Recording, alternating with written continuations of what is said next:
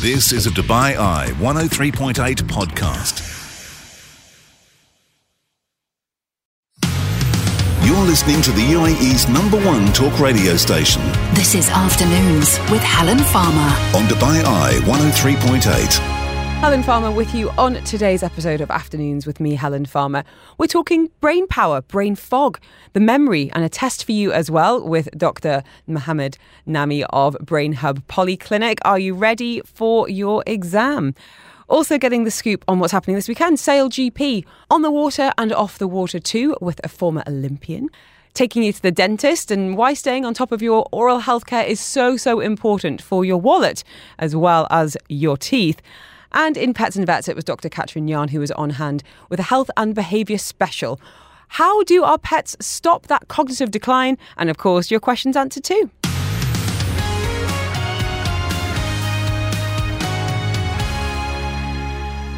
Great to have you with us here on Dubai Eye 103.8. I'm Helen Farmer in conversation now with Dr. Mohammed Nami. He's got a PhD, he's from Brain Hub Polyclinic UAE. He's an assistant professor, cognitive neuropsychology and neuroscience expert. We can talk sleep health. I mean, I really don't know where to start with you, Doctor. How are you? Let's start with that. I'm really good. Thank you very much for having me again, Miss Helen. I am so interested in the topic of brain health, memory, how memories form, the brain fog that I know an awful lot of people are struggling with. And I don't know if this is because the people that I'm friends with are all getting to a certain age, could be a factor. We're going to be unpacking a bit of that over the course of the next hour and touching on dementia as well. So if anyone's got any questions, please don't be shy, pick up that phone. Let's start with how our memory works first, Mohammed, if you don't mind. Yeah. You know, what is memory and what happens in our brain? What is memory? I would put it this way. We are memory. And how could it be right otherwise? We are the collection of thoughts and emotions and everything that we form, and we use them, recall them over time throughout the lifespan. And the brain is the key structure which puts together memory constructs. Register information first, and store information, and then we recall the information. And this is being done through the brain's ability to shape and retain connections. The neurons or the brain cells will connect together. So when they connect together, they have a specific firing or activity pattern.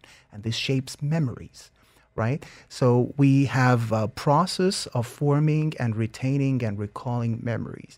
And it's critical because we are absolutely depending on a memory. If you imagine 1 minute without a clarity in our memories, we cannot relate this to whatever we have had in the background knowledge. It is really dark, right? Obviously, as you said, it's about connections and relationships, but it's also about keeping us safe, you know.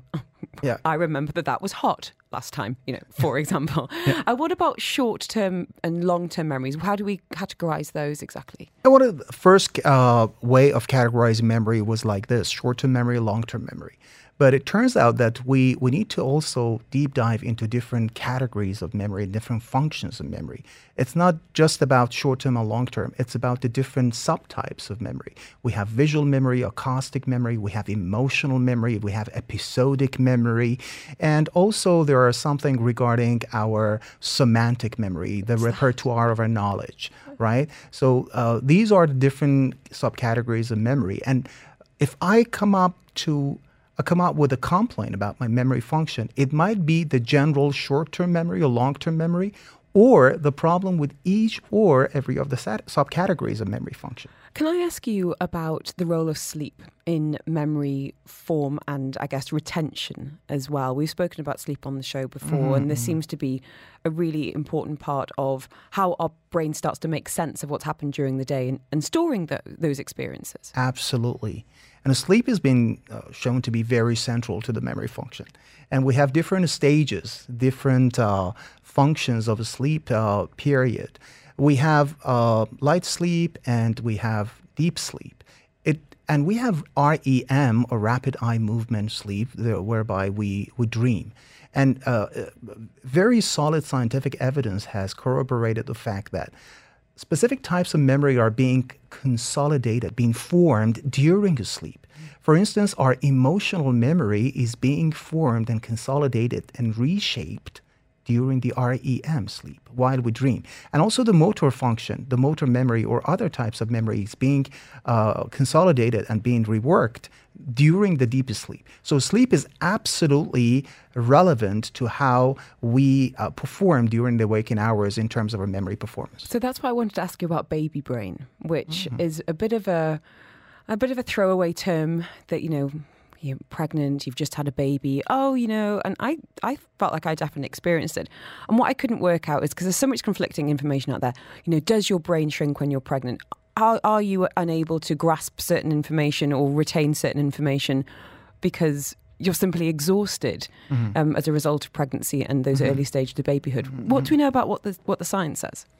Different trimester, and that the 3 trimesters during the pregnancy period, we have specific sleep-related problems, let's say. Yes, we do. Yeah. And also we have fluctuations in the hormonal balance. And there is a physiological challenge in the body. Something absolutely new and novel is happening in the bodily system.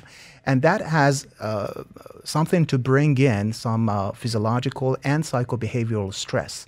And we know that the emotional dysregulation and bodily stresses will close off the gateway to our attention. So emotion is a gateway to attention, and attention is a gateway to memory. So when the attention is not there, memory formation will be negatively affected. And the reverberation, reconsolidation of memory give rise to learning. Right, so many of the people in the second or third trimester, pregnant women in the second or third trimester of pregnancy, they complain about having issues with their sleep, with their restlessness during the sleep. Also, during the day, they have some emotional breakdown. They have issues with that, and based on this, we can expect some predicaments in their cognitive memory function. Now, full disclosure, I used to pride myself, Doctor, on having an excellent memory, like freaky. Sure. I'd meet someone and 10 years later be like, oh my goodness, how's your cousin who lived under, and they'd be like, I don't even remember meeting you. How do you remember my name, my cousin's name? Had kids, it all went down the toilet.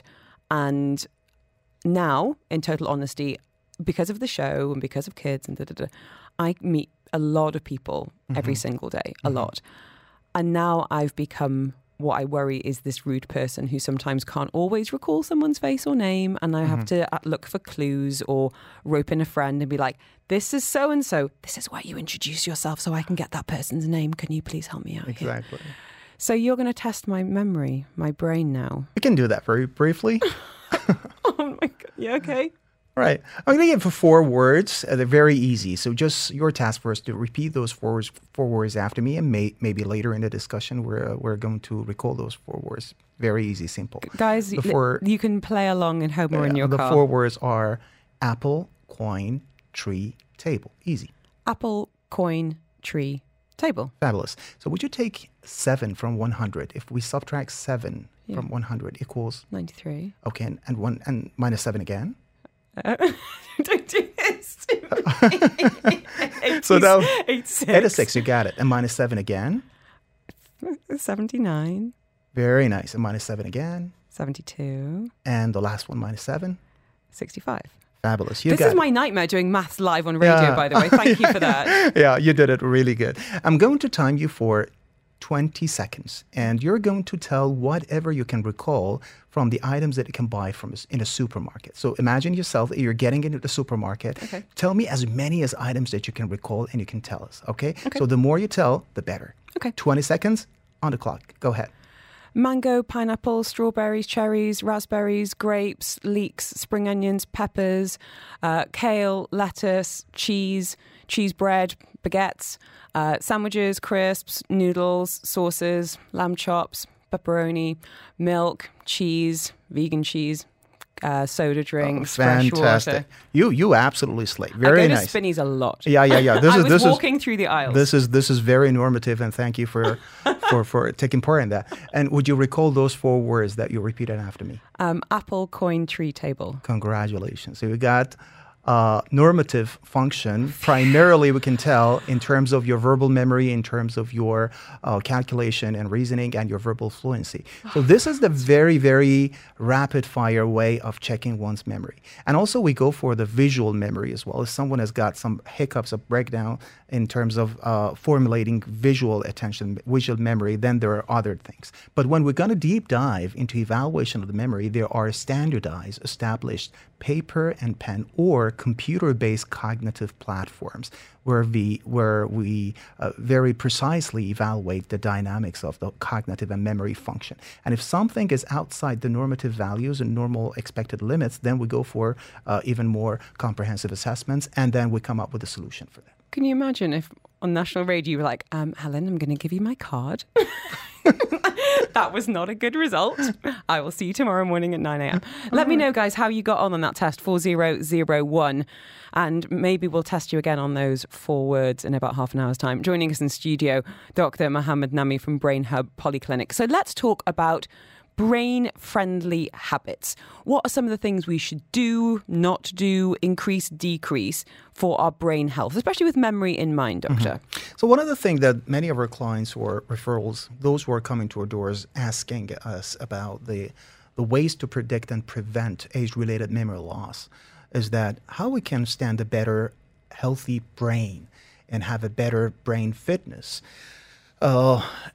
The fundamental point to address is that we need to live a brain-friendly lifestyle. So the brain-friendly habit includes following as much as possible good physical activity and also following a good diet habit like a balanced diet. Make sure about the integrity and also hygiene of our sleep habits, and also refrain from using any tobacco products, and also cut down alcohol use as much as possible.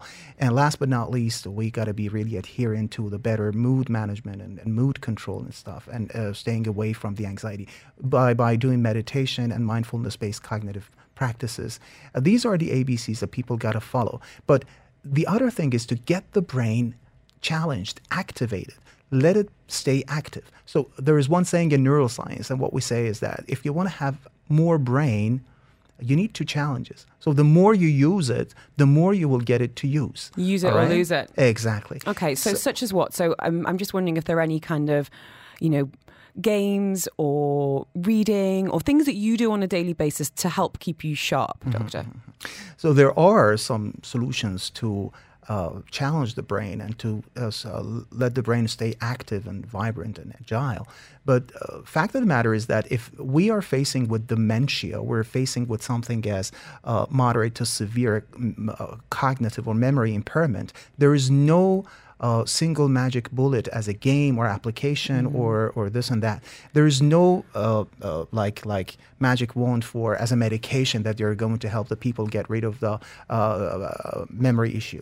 We definitely first need to target the grassroots, which is the lifestyle habit, and predict and prevent any loss in the memory function as we age. And then only afterwards, if there is some medicinal or non-medicinal solutions, we need to consult an expert for that. Dr. Mohammed with us in the studio. If you've got any questions, 4001. You're also welcome to give us a call like Barira does on 048715500. How can we help this afternoon? Hi, Helen. Hi, Doctor. How are you? Hi. How can we help? Well, I'll give you a starter. I don't remember the doctor's name. I heard it on the radio twice, and I didn't recall it. Secondly, I did that test he was doing with you. He lost me on the math. And then at the groceries list, I was just repeating yours, and then I stopped. I better give the doctor a call. We are here for you today. We are here for you. So for anyone else that, I've got Barira on the phone today who might have found that challenging, in terms of that raising some red flags, what are some of the questions that you would be asking a client and people can ask themselves today, Doctor, to try and get to the bottom? So if you guys want to catch up, that's good with me. Have a little on a chat. Yeah, absolutely. So typically what we ask is that we want you to help us understand better if you have been suffering from any kind of medical problems like diabetes or hypertension or you have been a case of hypothyroidism, problem with the thyroid function. Apart from that, have you been taking any recreational substances, this and that? How's your sleep? How's your physical activity? And based on all the evaluations, we might be going for the clinical examination, and then maybe brain mapping is needed. Sometimes the computer testing is needed for evaluation of the precise functions of the memory. And not only that, but the function of the nervous system outside the brain, what we call it autonomic nervous system. And that has a lot to do with the emotion regulation, because what we discussed about earlier was that emotion is a gateway to attention memory. So when emotion is not there, memory cannot formulate. Birger, can I ask you, are you worried about your memory? Has it been good in the past and it's got worse lately, or has this been an ongoing issue? Well, it was not crazy bad, but in the last, say, 3 years, 4 years, it's been terrible that people will not trust me with any information, or I'd have to write the instructions down, have reminders, and I'd never forget a date of birth, or I'd never forget a face, and I can never now remember names. People in my children's class, I don't remember my daughter's friends' names. I don't remember their parents, or I meet people many times, but I don't approach them again because I don't know where I know them from. Birger, can I ask you there are a million other things. Can I ask you a very personal question? And I'm sorry to ask this on the radio. How old are you? Oh, I'm 41. 41, same as me. Okay, Yeah. Doctor, you had a question as well. One of the things that we can tap into is the significance and the complexity of the memory issue. Is that a mild memory problem? Is that a profound memory problem? Or the person feels that, well, he's doing really fine. He wants to do even better, or she wants to do even better. I think that's a good point. There's the two Some distinctions. people are perfectionists in terms of the memory function, but we need to make sure if we are really facing some discernible memory problem, or that is just the over expectation that the person has from the memory function, right? So that's one thing to also elaborate on. So I'm going to connect you, if you don't mind, Birger, with Dr. Mohammed off air, and I'm sure we can point everyone in some directions, some more resources and reading. So thank you for reaching out, because I think it's absolutely normalising a lot of fears that a lot of people have about their memory and wondering what can change, what can be improved.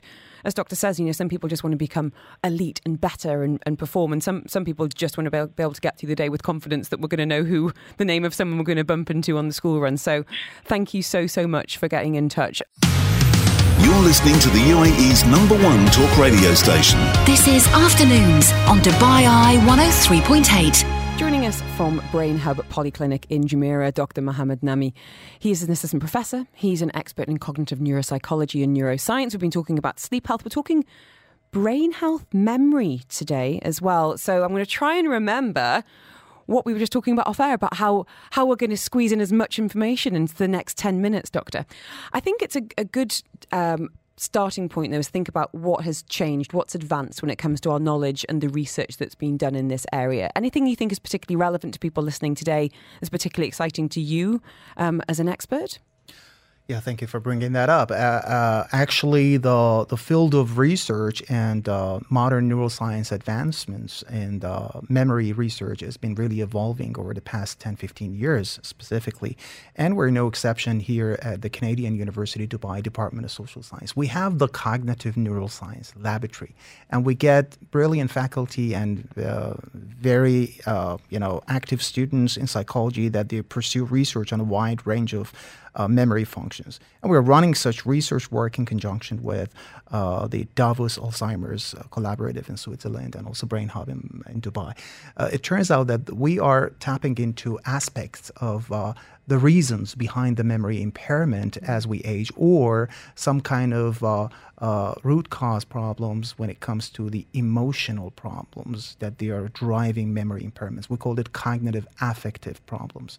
We try to understand deeply more about the genetic predisposition towards dementia and Alzheimer's problem, how sleep problems or sleep predicaments are going to give rise to memory lapses and issues with cognitive agility and aptitude, and also how specific diet or being exposed to some sort of external stimuli is going to be helpful or detrimental to memory function. So these are the line of research that we're doing, and we're really looking forward to much more advancement, very close future.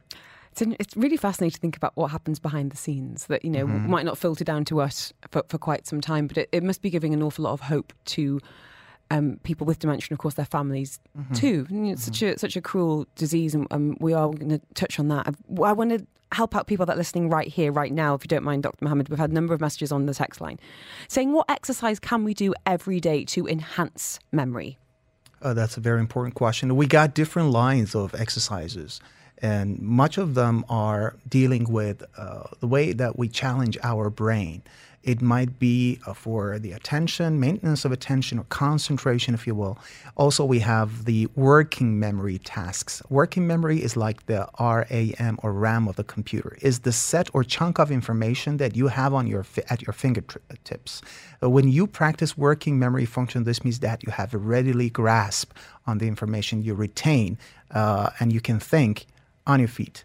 The other thing is that we definitely got to be looking into board games or something that they get the people think about different levels of cognitive performance, higher order cognitive tasks like reasoning and planning and decision making. Strategy, you got it.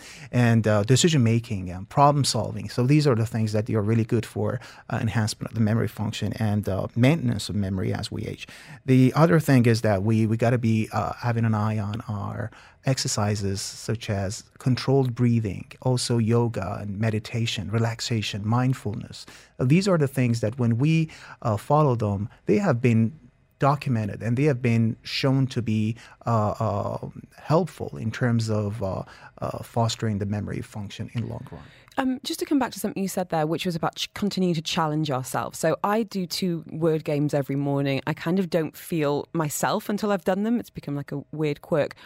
And I wondered if maybe I should switch it up. Should I do, chuck in some Sudoku or maths or something? Because is my, do our brains get used to being challenged in the same way over a prolonged period of time?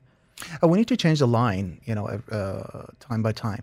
There are some applications that they are learning blind. This means that as many times as you do it, you are not going to learn the rule of the game because that's very randomly presented. So each time it is assessing your working memory and your sustained attention. Those games and those applications that they are already there available in the field are referred to as serious games. And people are reporting that when they are using this at least 20 minutes a day, this is helpful for their the maintenance and the healthy function in their memory performance.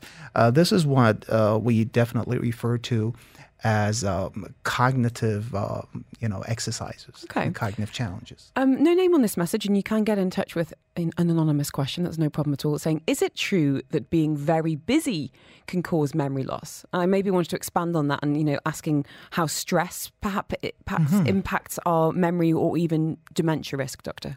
Being busy is good because we do a lot of things and we're getting a better use of our brain function. But being overtly busy and drastically, busy, it probably would be equivalent to being stressed out with the job-related stressors. If that is the case, then the overt stress or overt anxiety is going to be detrimental in the long run in terms of our brain-related performance. You mentioned before about paying attention being really important for memory retention. And I guess if you are very busy, I think an awful lot of people are feeling very scattered and our attention span is shorter and split. So that must have an impact. It's an interesting time. It's a really interesting time. Dean saying, are any supplements useful? We talked earlier about good brain habits. So good sleep hygiene, of course, diet and exercise.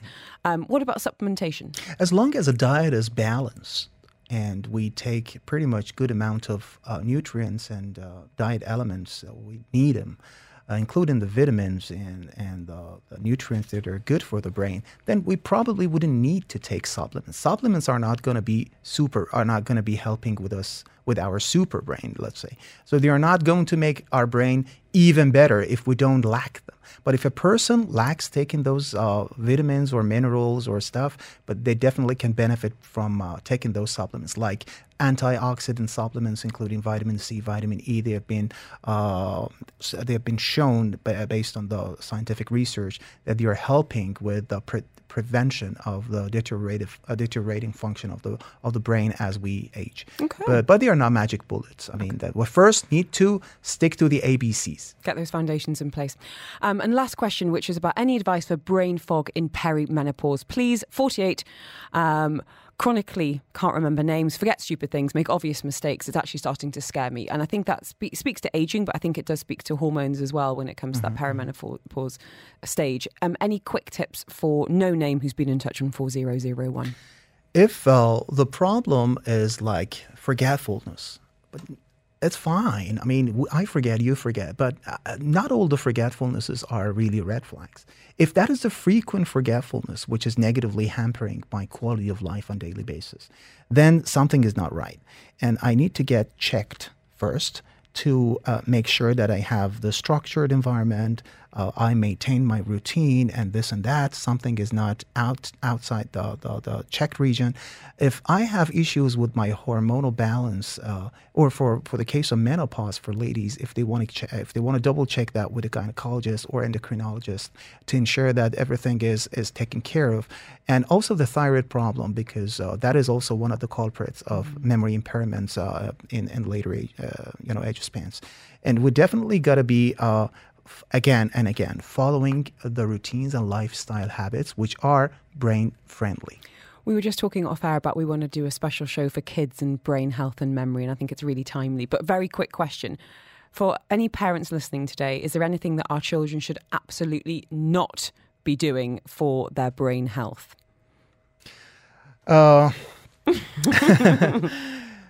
This is the question that they're asking. Many of the parents are asking from us. And they're always concerned about, we want to have our children to be even smarter, how they can be even more, I don't care about that. I just don't want them to go backwards. But the only thing is that they are living a healthy brain first, and to avoid any hazard for deteriorating the brain function, specifically the process of neurodevelopment, they should stick to specific habits like sleep regulation first, to limit the screen time for them, to really take care about their diet and the integrity of their diet. Mostly importantly, get involved with them, because they always do not look for attention. They look for connection. Absolutely. So when we connect with them, we let them see the world and get engaged in the surrounding. Then they are going to capture the information, to process the information, reprocess the information, and become good learners and good implementers. Dr. Mohammed Nami, I've only got 4 things left to say to you. Apple, coin, table, tree. You got it. Let us know. Did you remember those 4 words from the beginning of the show on 4001? For anyone that's want to contact you, is it with your permission? If people send me the word brain, can I share the details of Brain Hub Polyclinic, Doctor? Would that be okay? Yeah, absolutely. Yeah, definitely. We're there for them, and I'll be more than happy of being of any assistance possible. Thank you so much. Really enjoyed our chat, and lots of messages on the text line saying thank you as well.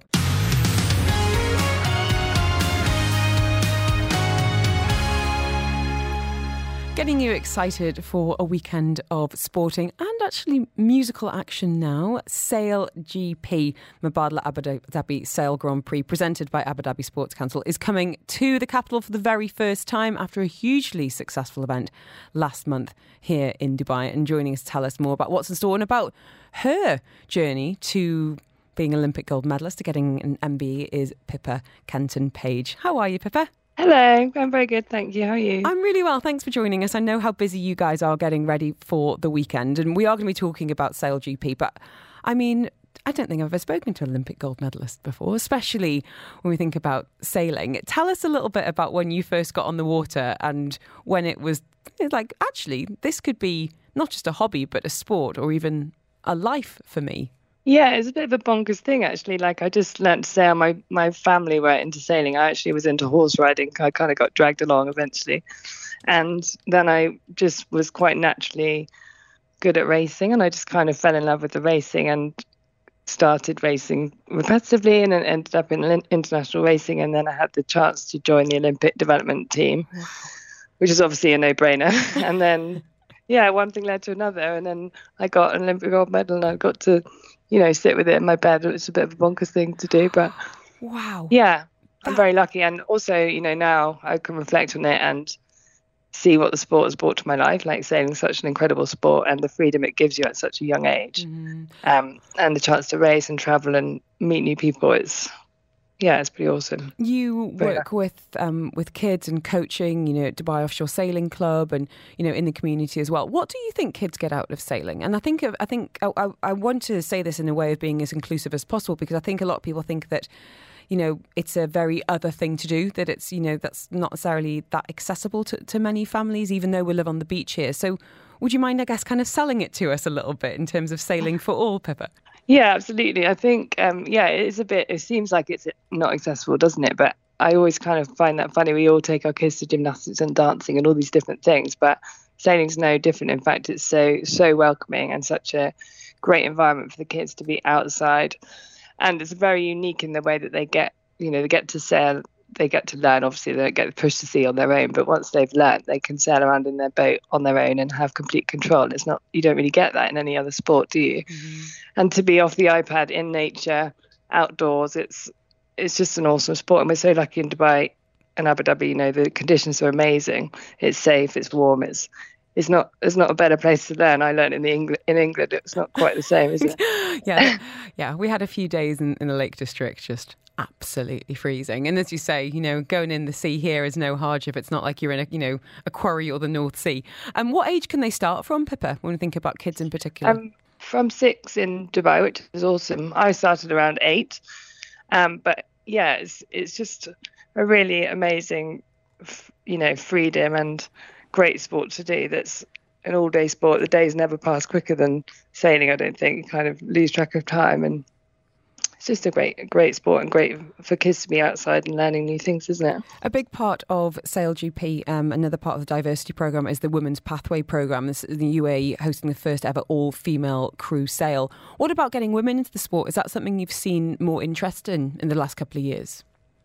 Yeah, definitely. I think the Women's Pathway is amazing, and I think that's something that we struggled with as women. We can go through to Olympic sailing, and there's equal opportunities, and it's one of the few sports you can compete with and against the boys. I spent my whole youth sailing racing against the boys, and at Olympic level, there's mixed teams, and then there's female or male. But then after that, there was nothing for professional sailing for women. It's obviously a bit frustrating for all the women that have gone that far. So SailGP's done an amazing job and uniquely brought this Women's Pathway to help bridge that gap and create professional opportunities for the women as well, which is obviously a no-brainer. But until this point, no one's actually done it. Wow. And what about women? Really exciting, yeah. Sorry, Pippa. What about women listening today who are like, well, why should the kids have all the fun? Totally. What kind of fitness levels required? Time commitment? Is there a way of getting a taster session, I guess, of getting on the water as a complete beginner? Yeah, I mean, you can just go down to either Dubai Offshore Sailing Club or Mina Rashid, where the P&O have an academy, and you can just go sailing. Basically, they have a women's level 1, which is like where you start and you get taught, but you don't need to know anything turning up. You just get taught step by step, and yeah, I think it's just a great sport for everybody. That's a great thing about sailing as well, which I appreciate more now than obviously when I was younger, that you can do it forever. And even now I sort of feel like I'm falling back in love with the sport, because there's so many different dynamics. There's racing, just cruising, going for fun with your kids, just being around the water and just having a great time. So what can we expect? How many days? Where are we heading? There's, I guess, the essential information to start with, Pippa. Yeah, so in the week preceding the event, which is this weekend, there's lots of Inspire activities. That's the most amazing thing about this SailGP, actually, is the Inspire program. They've got over 1,500 young people coming from all schools in the area coming to try sailing. They do a STEM session. They get to meet the athletes, tour the boats, understand the sport, and really be on the ground and be involved. So that's really cool. And then obviously at the weekend, there's the racing, where there's going to be a big family event village, and everyone can come along and get involved. So this is the thing. It's not just about knowing who the athletes are. It's not necessarily about knowing the techniques that they're employing on the hydrofoils. I think at this time of year, we love getting out and about. We love being outside. The chance to experience a sport that you might not have had access to is just fantastic. So there's going to be learning careers, racing programs, as you said, and then some family activities too. And we should say we have got global music superstars, Take That, have been announced for a special Saturday race day performance too. How does it work with ticketing as well, Pippa, I wanted to ask?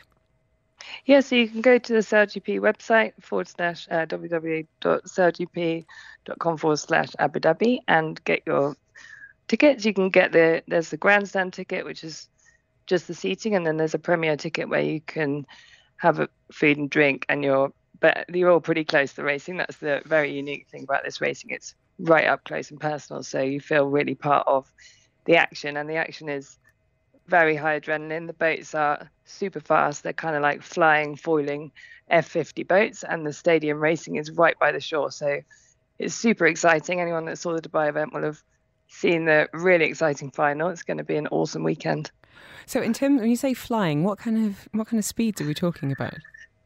Up to 100 kilometers an hour they've had. So obviously that depends on the wind speed, but yeah, it's pretty fast. It's super cool. It's a global championship, 10 national teams taking part, and it's not like I don't want to kind of annoy any race fans on the wheels, but it's not this kind of long protracted. It is short, intense races, and as you said, you're right on the water.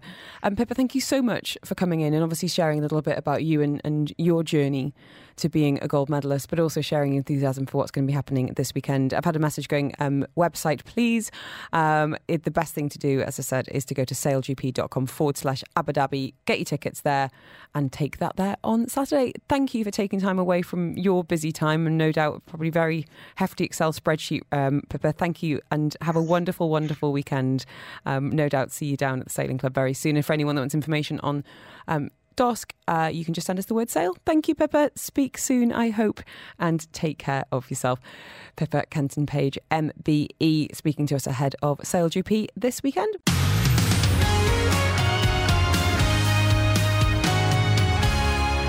I am hiding my teeth behind the microphone because we've got an expert dentist in the studio, Dr. Seham Assad, general dentist at Aries Dental and Aesthetic Clinic. Thank you for tearing yourself away from the chair. How are you, Doctor? I'm great. Thank you so much for having me. Your teeth are spectacular, as they should be. Thank you. Why did you want to work in this field? I always find it quite an interesting profession that you're going to be so up close and personal with people's mouths. Actually, it was a dream of my mom. She wanted me to be a dentist, so you can say I'm living her dream. And please say you enjoy it as well. No, of course.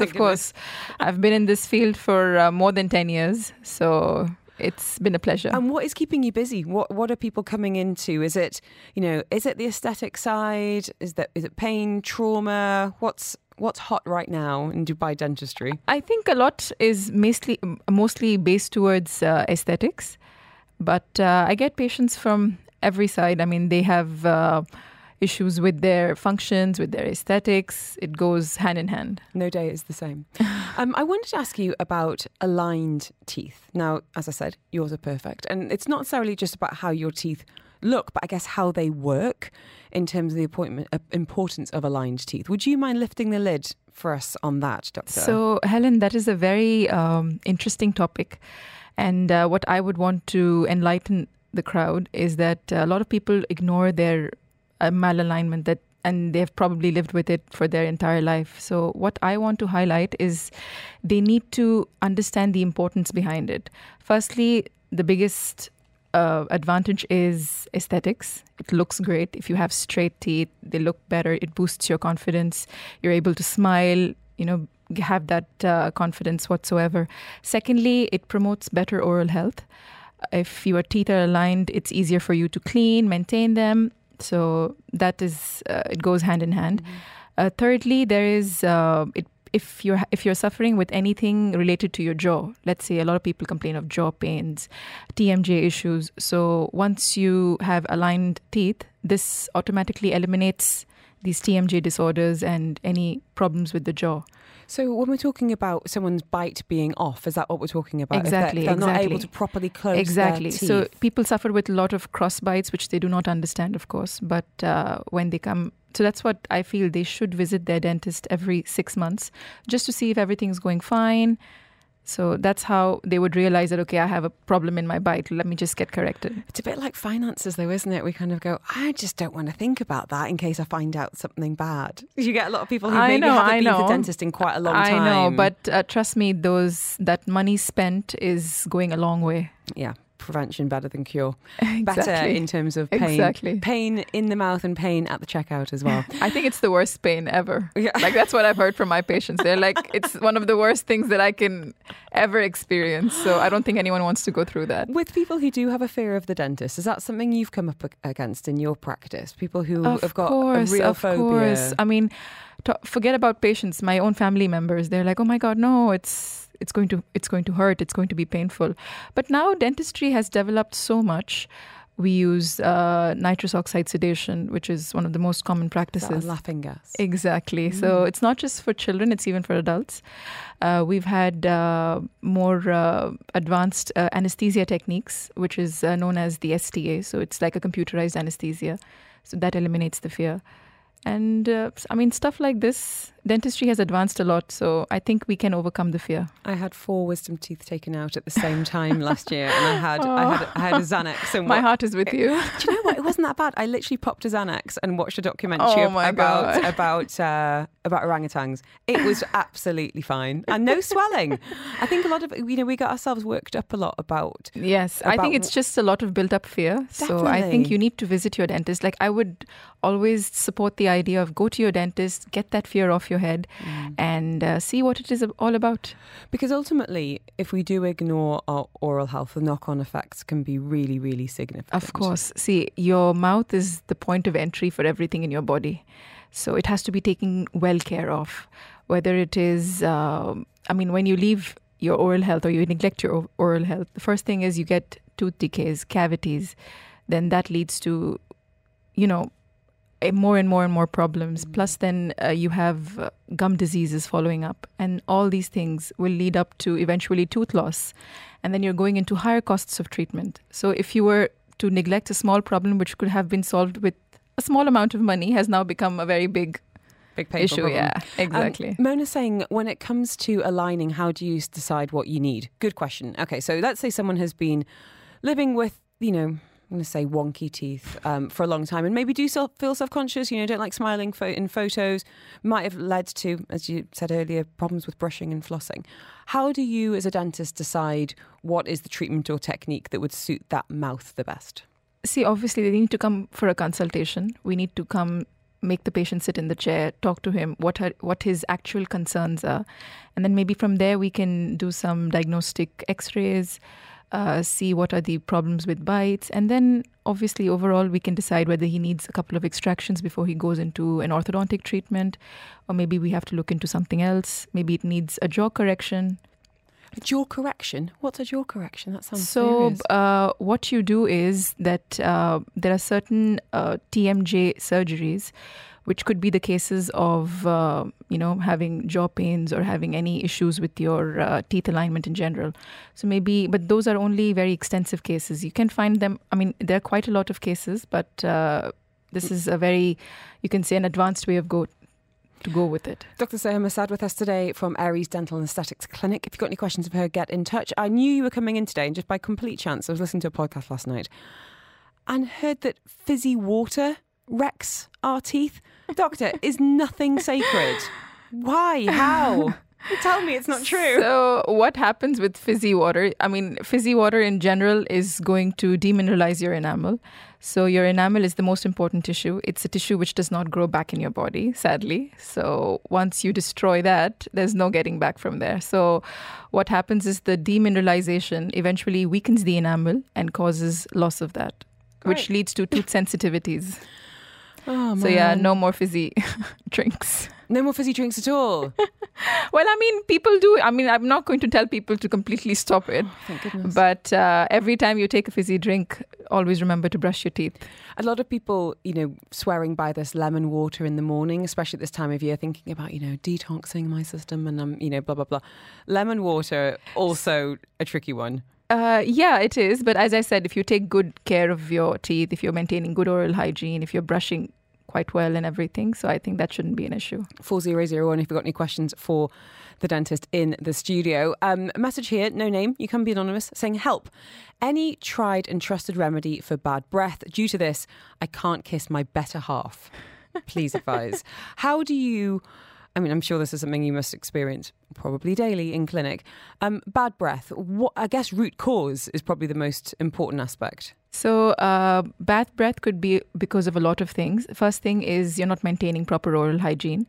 You need to brush properly. You need to make sure you're flossing properly, because what happens is when you're brushing, you sometimes tend to ignore the gaps in between your teeth. So that is only the food or whatever the plaque buildup which is there is only removed by flossing.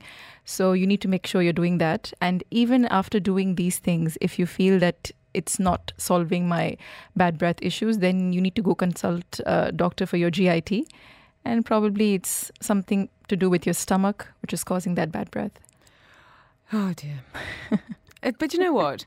I think it can be, when we have had dermatologists on the show before, we kind of, it's very easy to talk about, it's just skin, but it's not. When you feel confident in your smile, you feel confident, walking into a room and presenting yourself to the world. Definitely. I feel in today's world, your smile is everything. Mm-hmm. It just warms up the person who's in front of you. So I feel to have the best smile is one of the most important things. It's the international language. Exactly. No, this one's saying, what about water picks and flossers? So you mentioned about flossing properly there. So what about gadgets for that? Is that something that you've had some success with, or do you like it old school? No, the gadgets are good. Water picking also is not a bad way of flossing, but it can sometimes be a little bit traumatizing to your gums if you're not doing it the right way. So make sure you're doing it properly. We do not want to cause any sort of trauma to our soft tissues in the mouth. So you need to be very sure that the devices that you're using, you're properly following their instructions before using them. You mentioned before about gum disease. What about receding gums, which is a really big part of getting older? Yes, that is a part of gum health. Now, what happens? Receding gums is something that we see in almost everyone. That happens is because of using the wrong toothbrush. Go on. So there are apparently 3 types of brushes. So we have a hard brush, we have a medium brush, and a soft brush. So you should always use a soft brush to brush your teeth. When using hard or medium, what happens is that when you're vigorously brushing your teeth, your gums tend to recede. So they keep shrinking, which leads to even more problems. And then we're not necessarily talking pediatrics today. We've had a message here saying, my 7-year-old hates the toothpaste for 5 to 12-year-olds. Can she still keep using the 0 to 5? No, because what happens is there is the amount of fluoride content in every toothpaste is different, and it's different for different age categories. So try to find, explore the market, try to see something which they will like the flavor of, and taste test time. Please taste it and please change it. Okay, all right. Sorry about that. It's going to be shaking it up on the shopping list. Doctor, thank you so much for your time. We are still in January, and if anyone has any resolutions for the year ahead about their dental health and hygiene, what do you think we should all be doing more of or less of in 2024 for the good of our mouths? Well, for starters, you need to make sure that your oral health is in best shape, because trust me, as I said, your mouth is the point of entry to your body. So treat it like a temple. Brush twice daily, floss, and the toothpaste using is, you can use any toothpaste as long as it has a good amount of fluoride.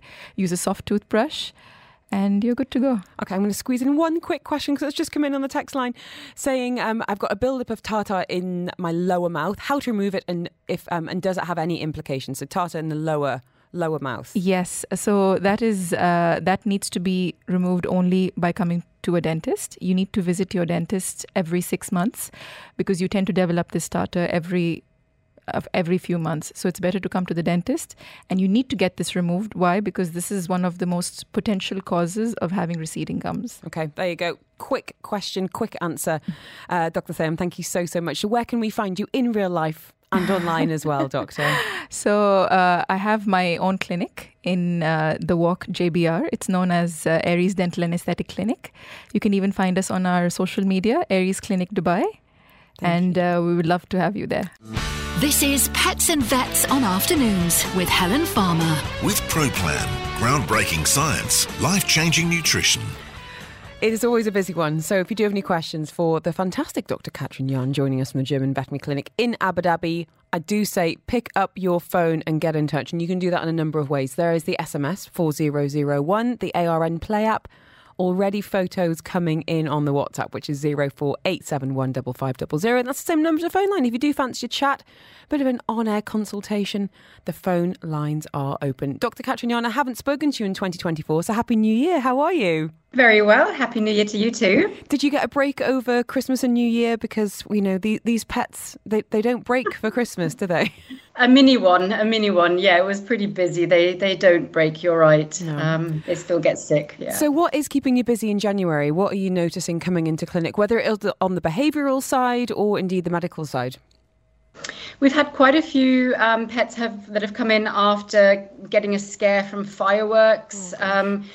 Around Christmas and the New Year. So dealing with that's been quite a bit. And I have recently launched a podcast, so that's kept me pretty busy on the behaviour side. Yeah. Well, I'm really glad you're with us today because there was a couple of headlines that caught my eye over the last few weeks and I thought you would be a good person to ask. One is about owning pets, apparently helping stave off dementia for people over the age of 50 living on their own. And we were talking memory and brain fog earlier with Dr. Mohammed, but I wanted to get your take on this in particular.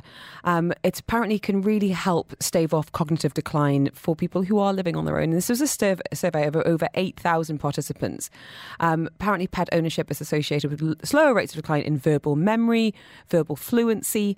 And I wondered what your take on this would be in terms of the animal side. You know, what are they offering us that can help enrich our lives and even improve our cognitive function as we get older, Katrin? Oh, so much, I think. I think that social connection that they help us to have. I think, you know, taking the dog for a walk and being able to have social connections and speak to people, I think that's such an important thing. And we know that social connection is one of the most important things as we get older. But yeah, I mean, there's so much they can offer us. Physical health, I mean, it's been known for years and years that pet ownership improves cardiovascular health. I think, there's just so much that they can offer us. Companionship, you know, having to remember things, having to, you know, live to a schedule. Yeah, a purpose, exactly. Yeah, now, I mentioned to Georgia Tolley of The Agenda earlier that you were on today and she was like, oh, can she help with cat behaviour? And I was like, I mean, she's not an official cat psychologist, but Dr. Katrin is incredibly experienced when it comes to, you know, a bit of pet psychology and training and behaviour. So she wants to know why her cat is being unfaithful to her. So Georgia has a cat called Waffle, okay? Well, you know we love names. So if you are getting in touch on 4001, do tell us what your pet is called. Now, Waffle, they live in a compound, has been playing away. Waffle has a girlfriend called Brenda. It's not to do with Brenda. Waffle has been going down to a house about 5 doors down and they have a dog and opting to spend his evenings there and even the whole night. Oh. And I was like, okay, well, maybe something's going on there. And she was like, well, my in-laws are in town. And I was like, I will include all of this information for Dr. Katrin Jan. Why might Waffle suddenly be taking his affections elsewhere, Doctor? Oh, such a great question. And cats are so like that, aren't they? They're very much, they live to their own needs, I think. But yeah, any changes in social circumstance at home, we see this a lot when people have new babies, for example, or when there is a change in the household, when there are visitors or something else, they will sometimes go to a place where they feel a little bit more comfortable or maybe where it's a little bit less noisy in that particular time. And if, you know, Waffle's found a good sort of second home with the dog and Brenda, then it's possible that Waffle might be going down there just to kind of get a little bit of respite, maybe. Just feel safe and feel comfortable. I'm pretty sure that Waffle will come back home again. Watch this space. We're going to maybe see how we can win back his attentions. Dr. Katrin Yarn with us today, taking my questions, but most importantly yours. We are going to be going to the text line next. Richard's been in touch. He has an 8-month-old puppy that hasn't been eating her food. Dubai special, giving high quality treats, but not nearly the amount that should be eating per day. Tried every brand, wet and dry. The vet isn't concerned, but any wise words would be appreciated. We've got an old cat, an 18-year-old cat. Briar's been in touch about making life easier, and a rescue kitten that keeps jumping on the counters. How can we put off this behaviour? All of this and more. As I said, we do tend to get a bit of a flurry of last-minute messages just before the end of the show. So if there is anything that's on your mind, please get in touch. This is Pets and Vets on Afternoons with Helen Farmer. With ProPlan, groundbreaking science, life-changing nutrition.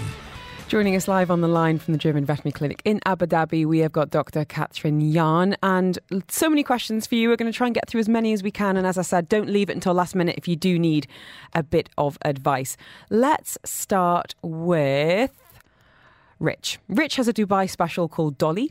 For the last month or so, my 8-month-old puppy hasn't been eating her food, tried just about every brand, dry and wet. The vet isn't concerned because she's a good weight, exercising regularly, still doing business. I do have a booked in for another check next month to keep an eye on it. I'm giving her high quality treats when training, but not nearly the amount she should be eating per day. She's my first pup, so I don't know if this is normal. Any wise words from your vet would be very welcome. Thank you. So let's answer Rich's and Dolly's question, and then I want to know about, do dogs get bored of certain foods? So Dr. Katrin, what are some of the questions you'd be asking if Rich and Dolly came into clinic, and has anything come to mind? Yeah, I mean, look, I think it's never normal when dogs don't eat. I think there's always something that we need to think about. So I'm really happy to hear, that they have another vet checkup booked in next month. I think definitely something to keep an eye on. We want to make sure we're keeping an eye on weight. So I think the medical we do need to keep a close eye on. But sometimes, in my experience, it's not necessarily what we feed them, but it's how we feed them. So we're trying to move away from feeding, twice a day or 3 times a day from a bowl, because that is not natural to dogs. So dogs are foragers, they're scavengers, and they wouldn't, in a natural situation, they wouldn't eat from a bowl. So we're looking much more at feeding them from kongs, puzzle feeders, licky mats, snuffle mats, scatter feeding in the garden if that's appropriate. And I know from my own dog, Lexi, she can be a little bit suspicious of the food bowl. She's a rescue, she's a Dubai special as well. And sometimes, associations have been built to bowls. So sometimes it's not necessarily what we're feeding, it's how we're feeding. So I would start making feeding time a little bit more fun, a little bit more playful, and just a lot more natural for our pets. I love that. So that would be my recommendation. However, please don't forget about the physical medical side of things. We need to make sure we stay on top of making sure that Dolly's healthy. I think you've kind of answered the question that I wanted to put to you, which was, our dogs just aren't that bothered about food right now either. I mean, they'll eat it. They're hungry. They're spaniels. They'll eat it, but they're not that. They're just not that bothered. One of them in particular.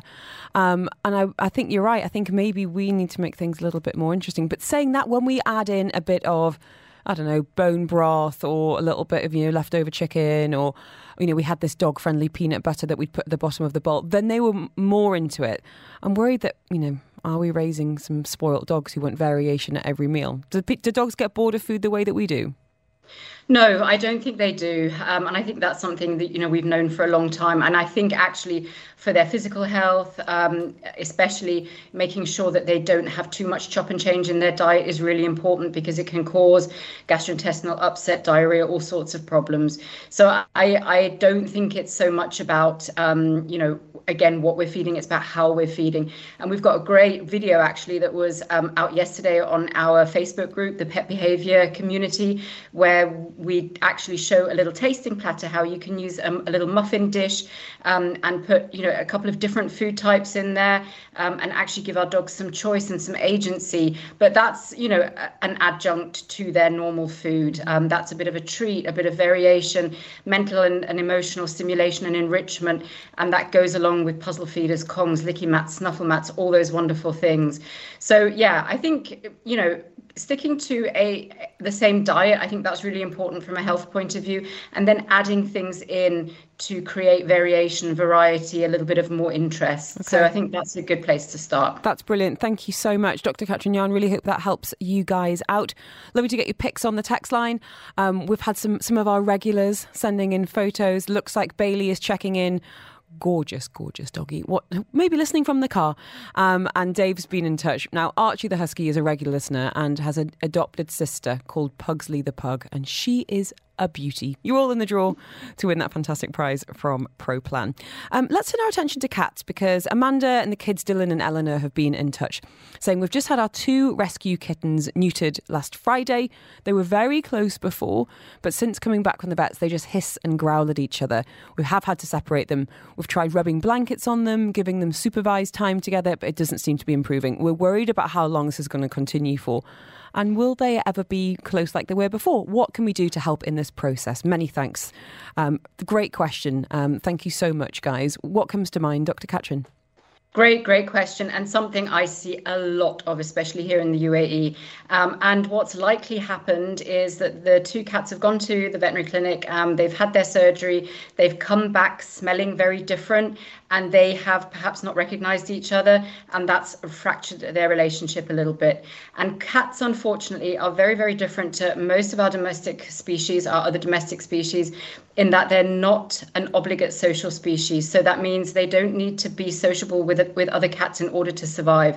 And it's a big topic, so I'll stop there. But sometimes when that relationship it has been broken a little bit, it can be quite difficult to get them back to where they were, because they don't have the ability to reconcile like other species do. And yeah, look, it could take a while. I would say take it super slowly. Do exactly what you're doing, the scent swapping. That's great. Perhaps the one or other supervised visual contact between the 2 cats. But these are a lot of cases that turn into my behavior cases. So if you do need additional help, please reach out. And I would just say, take it slowly. Don't put a time frame on it. Take it day by day, step by step. And hopefully, because they had a good relationship, they'll be able to find their way back together again. But it can take a while. And an event like going to the veterinary clinic can definitely do it, for sure. Amanda, if you want to send me a message, give me a thumbs up. I will send you Dr. Katrin's details. She's got some great resources on the website. There's a lot of Zoom consultations as well. So happy to help you out, as you said, if you get to the point where you feel like you need an expert to come in and help. Staying with cats, a quick question from Briar saying our cat is nearly 18 and slowing down. We've ordered her a little ramp so she can get in and out of her bed more easily. What else can I be doing to make her life easier now she's older? And any other health issues I should be tuned into? She's got hypothyroidism, very early kidney disease, but is under supervision. I want to make sure I'm doing everything right. Oh, Briar, you sound like an amazing cat parent, and 18 years old, my gosh. We've got about a minute, Dr. Katrin Yan. What comes to mind for elderly cats in particular? What a lovely question. So mobility. We know that most elderly cats will suffer from some form of osteoarthritis. So providing things like the ramp that you mentioned, but also litter trays that are easy to access, that are perhaps a little bit shallower than normal. Lots of steps to favourite resting places. Obviously, regular veterinary checkups every 6 months, I would say, for an older cat, looking at diet, looking at dental health, lots of mental stimulation, because we want to make sure we want to keep cognitive function really good. So same as with people. So even for older cats, puzzle feeders, hunting feeders, things that they have to think about to preserve those little grey cells and make sure that they don't get cognitive decline. So those are, in a super quick summary, things that come to mind. But the mobility piece, pain, making sure they can access their favourite places really comfortably, that would be the most important thing for me. Thank you so much for keeping Dr. Katrin Yan with us today, because we've had so many questions for you and some amazing photos as well. So if you've got anything that's on your mind, we can talk behaviour, we can talk the medical side as well. And I have to say, I've just been sent a photo of Snowball, 1.5-year-old Maine Coon mix, and she is just looking glorious in the garden. This is Pets and Vets on Afternoons with Helen Farmer. With Pro Plan. Joining us here on Dubai Eye 103.8, Dr. Katrin Yan from the German Veterinary Clinic. She is one of the most accomplished and knowledgeable vets when it comes to behaviour. So if anything is stressing you out about what your pet is doing or indeed not doing, this is your chance to get some expert advice. To the text line we go, 4001. You've got the app, you've got the WhatsApp. That's where loads of great photos are coming in as well. And all of your messages put you into the draw to win that Pro Plan 3-month supply of pet food. Mina's been in touch saying, hi both, we got a 5-month-old rescue kitten, Queenie, this week. All okay. But when we eat anything, she runs over and jumps up on the dining table, sniffs food as well as kitchen counters. What is the best way to nip this in the bud? I appreciate she's a cat and curious and instinctively likes to jump, but it feels unhygienic and it's really annoying. Can we help out Mina and maybe Queenie? Yeah. So, I mean, yes, all of those things, cats are cats and they do cat things. So one of the best ways, I think, of kind of accomplishing this is being one step ahead and a little bit smarter than the cat. So providing the cat with something, again, a hunting feeder, a puzzle feeder, a licky mat, a long-lasting treat whilst you or just before you start preparing food in the kitchen.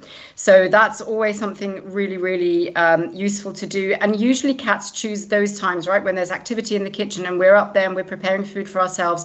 That's usually when they come around and when they're curious. So giving them something else, something better to do in that moment should help to kind of, stop her from doing that in that time, I would say. Another thing is you could get somebody to play with her during food prep times. So anything to distract, really, and giving her something even more interesting and better to do, which might not be the easiest thing. But what we definitely don't want to do is punish her, push her off, shout, scold, anything like that, because that's just going to cause negative emotional state, and that we definitely don't want. Okay, thank you, Dr. Katrin. All the best, Mina. Keep us posted. Maybe an update in the next couple of weeks. You know where we are every Wednesday afternoon. Vinny says, help, ! Working really hard on training our 8-month-old lab mix, but could Doctor give us some advice on training to not pull on the lead? Would welcome advice on different leads and harnesses. Thanks in advance. Yeah, great question, and probably one that many people can relate to. So the first thing I always say is we want to get our equipment right. So good question about the leads and harnesses. So we do not want to be using a neck collar in this instance. We want to be having a body harness.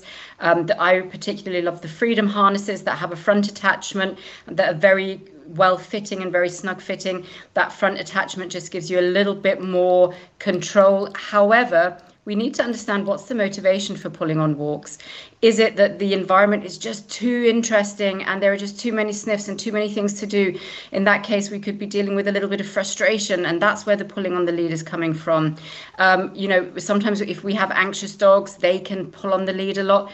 And sometimes it can just be a down to education. So we need to try and understand what is the underlying emotional state? How do we need to address that? And then our trainer, Ilse, who works with us, has some amazing tips and tricks for teaching lead walking. We want to be using positive reinforcement only, so no pulling, no choke chains, choke collars, anything like that. That's just going to make things worse in the long run.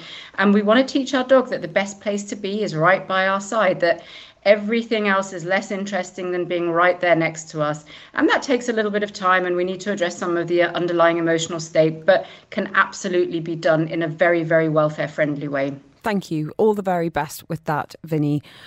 Great questionnaire. I think useful to an awful lot of people listening today. And that's what I want to kind of end with. We've only got about 3 minutes left, Dr. Katrin, but I've seen in all of my years in Dubai so many more photos of dogs in need, in need of homes, of need of short-term fostering, of, people to love them.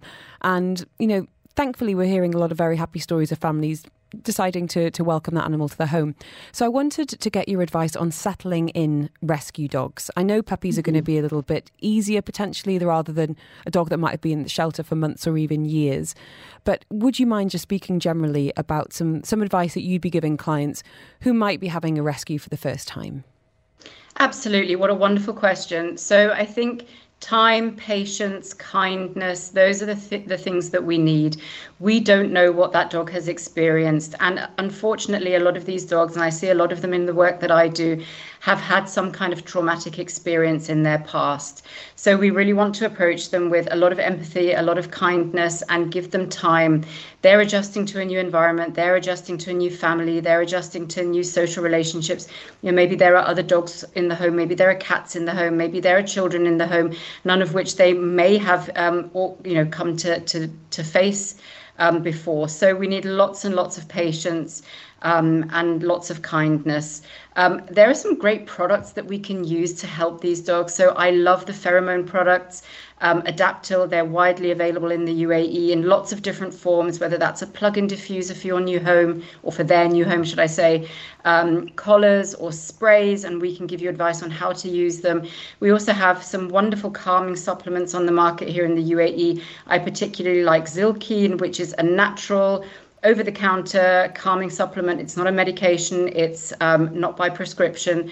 So some of those things can really help these dogs to settle in, because it just reduces their level of stress and anxiety from a neurobiochemical point of view, and will help with that adjustment period. But really, I mean, time, take things slowly. Don't try and introduce them to everything all at once. Small bits of exposure. Make sure they've got a safe and comfortable place at home. And when they are in their safe place, give them the space to be there. Don't invade that space. Don't have the kids running over and, petting them. I know it's going to be exciting having a new dog, but we just want to make sure we give them space, time, we just give them some choices and some agency in that first period of time, and just take things slowly. And I'm sure you'll get a wonderful, wonderful companion in return. Oh, thank you so much. Really, really appreciate it. And what I would add to that is, sometimes you need to bring in the experts. Sometimes you do need some help, especially if this is the first time you've had a pet, which we've had a couple of questions along those lines this afternoon. So, Dr. Katrin-Jan, in terms of pointing people in the direction of you and the resources you offer in person and online, what's the best way of contacting you? So you can find me at the German Veterinary Clinic in Abu Dhabi, and we have a Facebook page and an Instagram page, and obviously a website. For my behaviour work, I have a separate website called Trinity Vet Behaviour.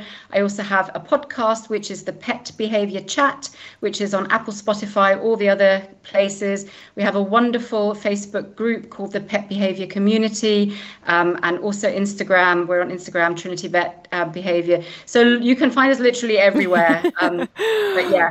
Well, thank Reach out. you. We're here to help. And back with us soon, I hope. Wishing you a wonderful 2024 to you and the team, and I include your furry friends in that. Dr. Katrin-Jan speaking to us in the German Veterinary Clinic. Thank you so, so much.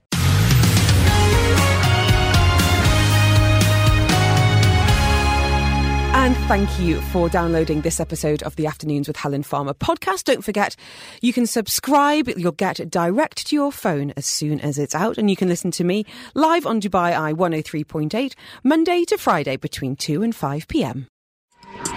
You've been listening to a Dubai Eye 103.8 podcast. To enjoy lots more from Dubai Eye in the United Arab Emirates, just go to DubaiEye1038.com or find them wherever you normally get your podcasts.